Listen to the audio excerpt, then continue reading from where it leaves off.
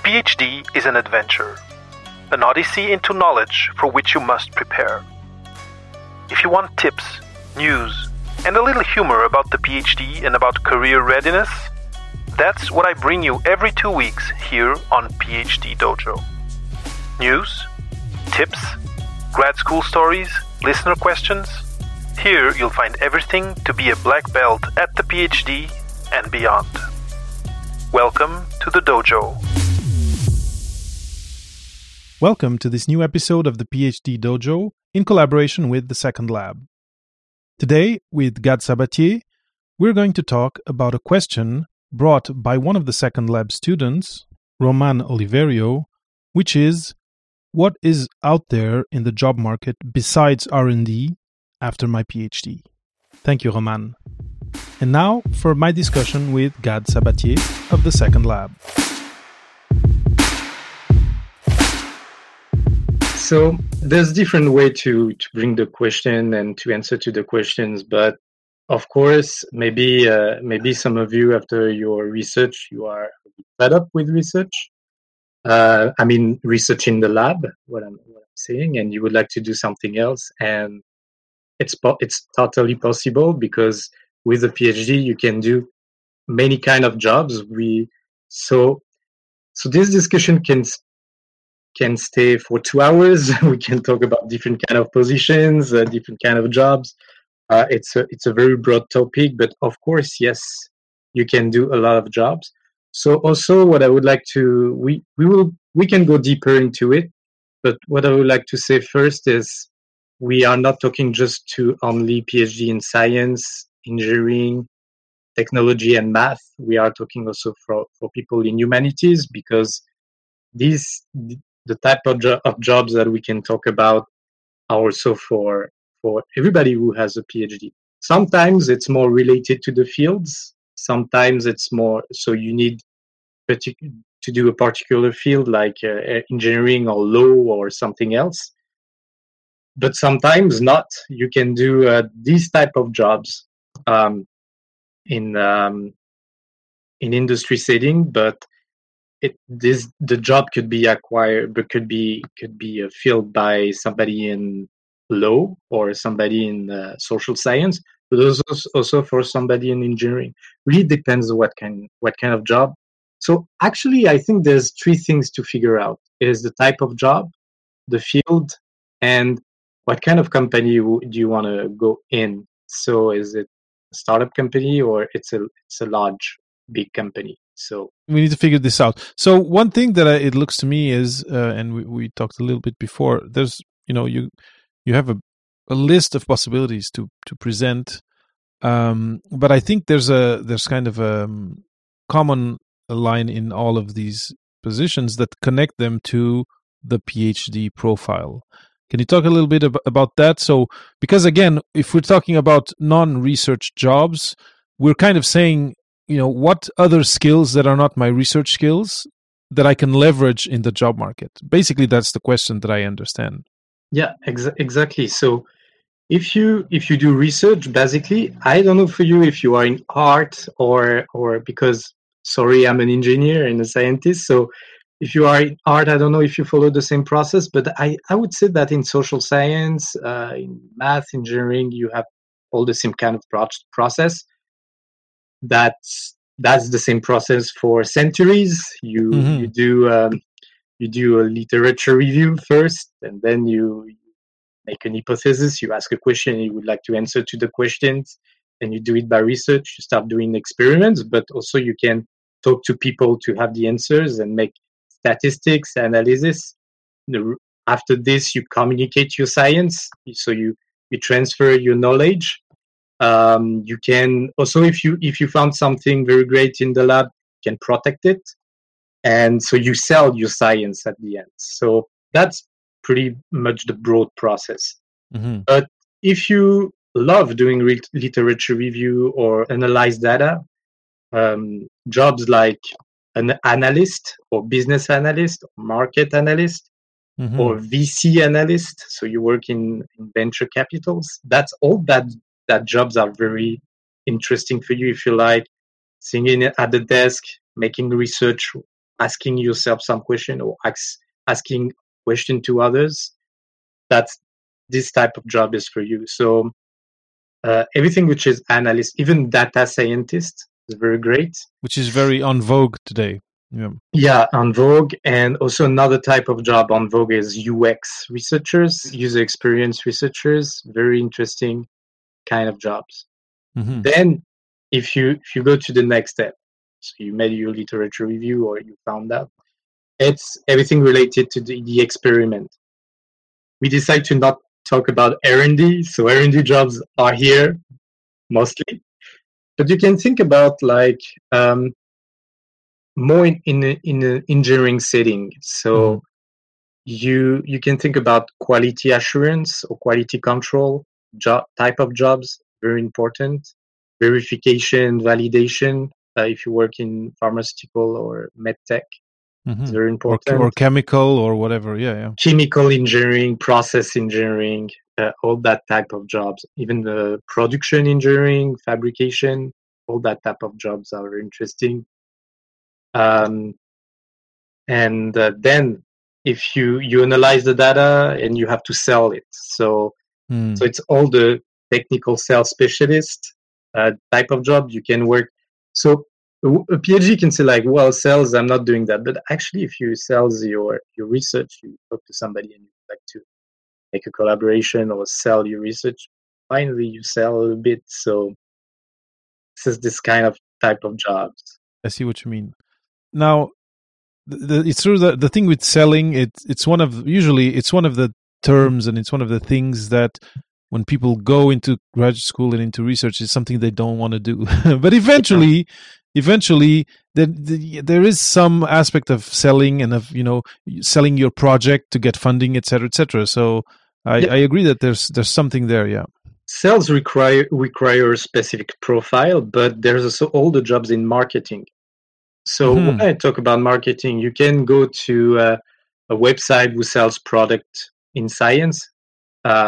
So who's designed this website? Somebody in marketing. So if you like designing your science, and if you go deeper, you need a PhD to make the poster on how you will use the product. So this is more like scientific designer or scientific communicator, science communicator in general, or somebody. If you want to communicate or vulgarize the science, more scientific journalist, as communicate the science. I'm thinking also about all the jobs. If you publish, all the job of publishing. So publisher, editor, scientific editor, or you can even if it's really open to humanities because they are. So it's all the people who work in journals, scientific journals or peer-reviewed journals, have a master or PhD. All the jobs about writing, writers, medical writers. Yeah. One thing that I'm thinking, and this can be these can be jobs at university, but not in research. So now universities have communications departments where there's knowledge transfer that needs to be done about the research that's done in university, and there's positions there for you too. And because you being a researcher, you having that background, you are the best person to have these conversations with researchers and help them bring out in a more popularized way or in a more adapted or less jargony way, whatever research results they have, for example. So knowledge transfer is a good one too.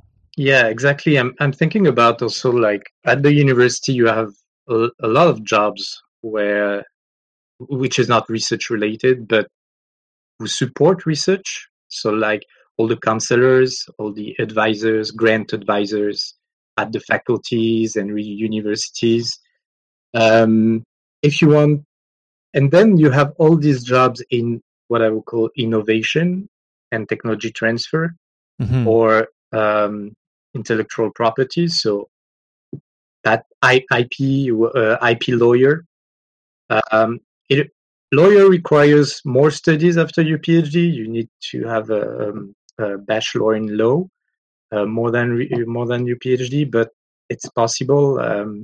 But you can be an IP officer, right, without having a law degree. There's a place in there in the type of those types of offices for people who come with a PhD, as I remember, without having. But then you need to go get some certification, I believe. Exactly. So if you are a patent agent, for example, so you work in a law firm and you are a patent agent, you need to have a kind of a certificate. You have to be mentored by a patent agent, somebody who's already patent agent for a couple of years, and then you have to have you need a certificate. I think it's national certificate, and then you are a patent agent. On the other side of the scope, in patent world, you have the patent examiner, who's an employee of the government that review patents and make literature review and see if the patent is valid. So that's really cool.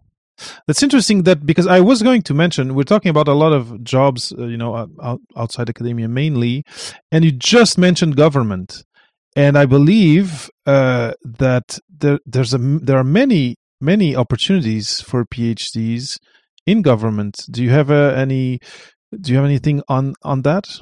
Yes, for sure. I took a list of it. So you can imagine that people who work in fundings. So yes, funding agencies, of course. Funding agencies. So in Quebec, you have the FRQ. People from the FRQ have a PhD, so or masters. So they did science before. You have people from NSERC at the federal. They have PhDs too. So all these people have a PhD and they work at the government. And it's interesting because these are positions where somehow you stay really close to science, although you're not doing the research. And, because often I get this question of, if I leave academia, if I leave research, am I going to be stimulated by whatever I find as a job? And here are all these positions where not only you'll be stimulated, and it doesn't have to be one of these positions, but these specific ones in funding agencies, you're really you're closer to what's being done and the forefront of research than many people, because you're there evaluating it and saying yes or no if they're going to get funding. Yes, it's very important. Of course, actually, this type of just bringing committees together of professors or business people or people to make a committee, and of course, you can read the science and understand the science, and you can figure out if the grant will be accepted or not. But then it goes to a committee, and you have to bring people together to evaluate things. I'm thinking also about policy advisor or ethics advisor. You need a PhD into it, so, and not necessarily science PhD. It's very open to humanity PhDs.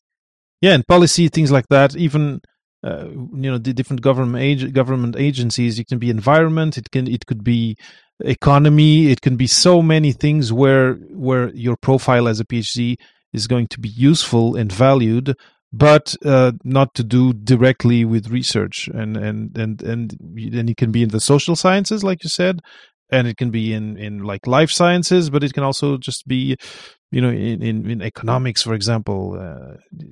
Yeah, and maybe every PhD that listen to us can think about like, well, maybe it's too boring for me. I need to be excited, But actually, not. It's very exciting. Exciting jobs. You have a new grant to manage. For me, I'm finding it's exciting.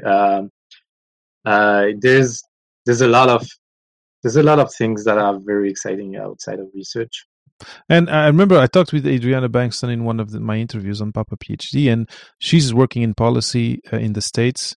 So she's in Washington, and what gets her going is the fact that the policies that she works on are policies to do with the future of research and how the evolution of let's say the postdoc career, and so it's it's things that don't impact her today, but she can feel that it's going to impact people who are coming after her in the same in the same trajectory that she came. So no, it's, and this is just one thing. I'm just thinking of academia, but being in these positions where your decisions and your input can have impact on ecology, on on real life people and things and events, can be really, really exciting. I agree with Yeah, it's very impactful work. I agree with you.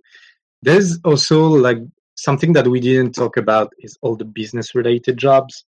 So like business development, thinking about also in marketing, you have product manager, application scientist, application engineer. So all that jobs are related. Sounds very R&D, but you have a foot in R&D and a foot in marketing because you have to sell product too.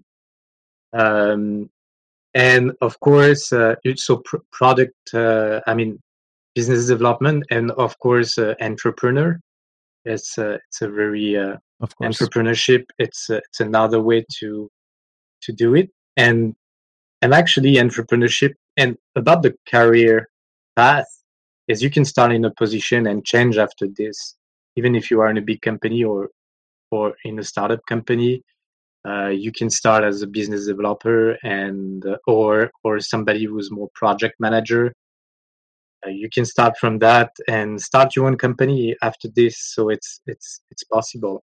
So one thing I've heard is I've read somewhere actually is that PhDs, it was on a report, and I should check my sources, but that PhDs often, because employers don't, are still not well educated or don't really know what to expect from a PhD, they tend to start on positions that are less than desirable, let's say, for the PhD, so lower positions. But what I read is that eventually, once they get into and once they prove themselves in that first 6 months or that first year, they evolve in the company faster than other employees because of all the potential they bring, because of the all the learning capacity that they have. Is this something that you've verified also on your side?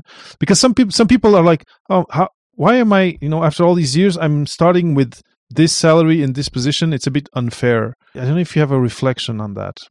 Yeah, for sure. Yeah. So sometimes it's in big companies, the policy, like the policy of the company, the culture of the company is you enter at the entry level. Mm-hmm. So you go to the entry level, you are senior engineer or something like that. So you start with this, and this is because you leave your PhD. You leave your PhD. You finish your PhD. You go directly to industry. So or you still in academia and you leave the academia and you go to the industry. Some company would say like, okay, let's start with an entry position and see how it goes. Mm-hmm. And of course, the skills that you bring, your skills that you learn during your PhD, and that directly applicable to your jobs.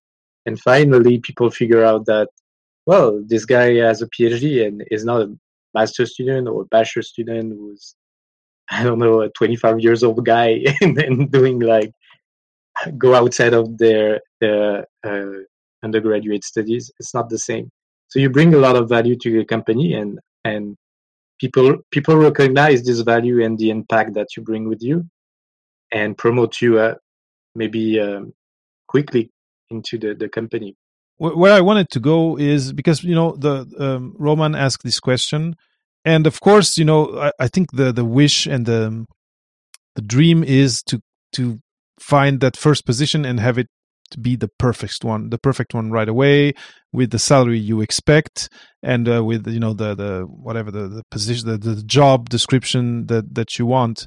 And I tend to tell people to be a little bit, to be ready to or prepare to just be a little bit humble for that first thing, that first position, especially the first one right after the PhD, because somehow the employer is kind of doing kind of a leap of faith in taking you in, and so it's kind of a give and take thing where allow yourself to maybe hit, enter at a lower place that you envision yourself, but then be sure that once you're in there, your abilities, your skills will come through, and then you'll be able to evolve. And also, so that's one thing, is allow yourself to be humble at when you get your first foot in the door. And I'd like your comment on that after. And the second one is, which is what you said, is trust that once you're in there, you'll be able to find a place where you'll be fulfilled, you'll be stimulated, and you'll be valued by the company. As you said, you have to be humble with the first job that you have, and even if you are in the entry level, and after 1 year or 2 years you're not satisfied for your job, in this 1 year or 2 years you learn a lot of things. Of course, it's not the end of academia. You learn nothing. You continue to learn something. So you learn your job, and you learn a lot of new things, and you make another kind of network too. And maybe this network, if you're still happy with the job, you can continue with the job. You will be promoted. You have in companies, you have evaluation every year or every 6 months to be promoted, and maybe your salary will increase. Maybe your first salary will be unfair. This is maybe what you think, but you can negotiate the salary, and you can continue to be promoted into the company.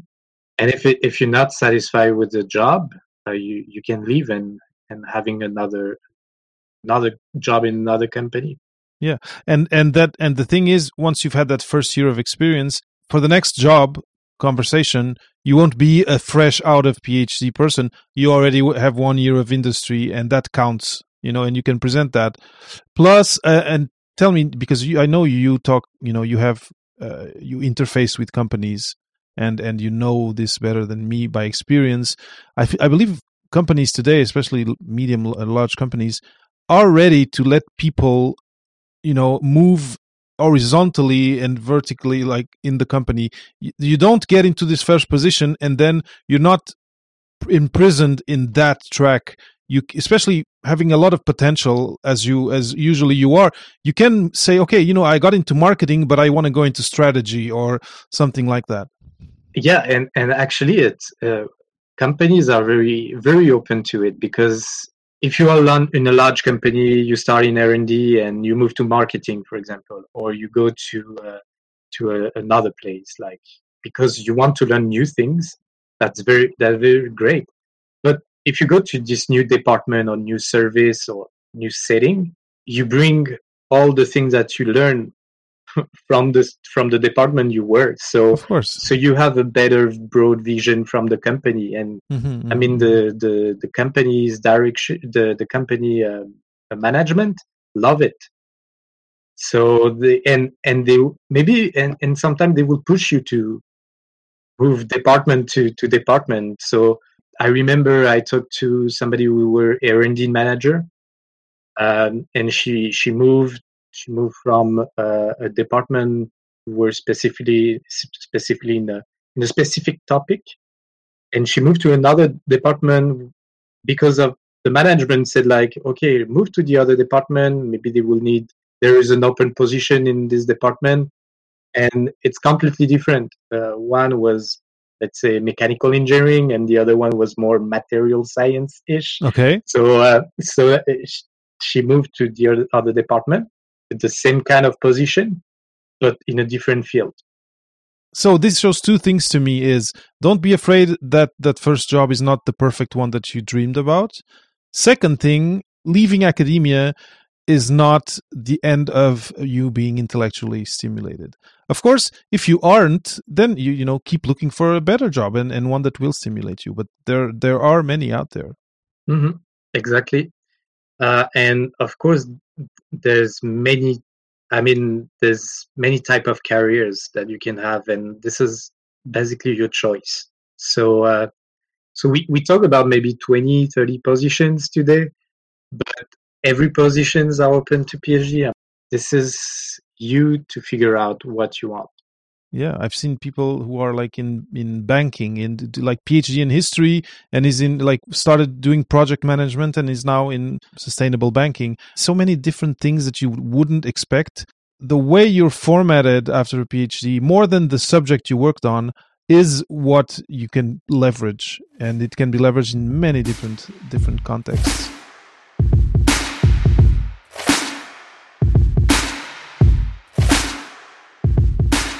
God, we're getting to the end of today's PhD Dojo. Like you said, we covered a bunch of positions that you can have. We talked about why you can aspire to have to be in different, even in government, which I think is something people often ignore or kind of don't think about first thing. Is there, for someone who is doubting and maybe questioning themselves after listening to this episode, there's one of these things that interests them, what would be a next step to learn a little bit more about what this position looks like? And it's a very good question. So what we're giving you today is a lot of type of jobs. Companies to company, it could be a little bit different. I remember an R&D engineer in a company, it's engineer 3 in another company. So it's very different. So you have a lot of keywords, and you can think about like, well, when you talked about analyst, it could be interesting for me. So what I would advise is, now you have a lot of keywords, to go on LinkedIn, to go on Google, and you type your keywords. You can go on LinkedIn, like, I'm looking for an analyst position. Okay, so you can have a job description. So learn about what is it exactly. And you have a bunch of people that have this kind of type of position.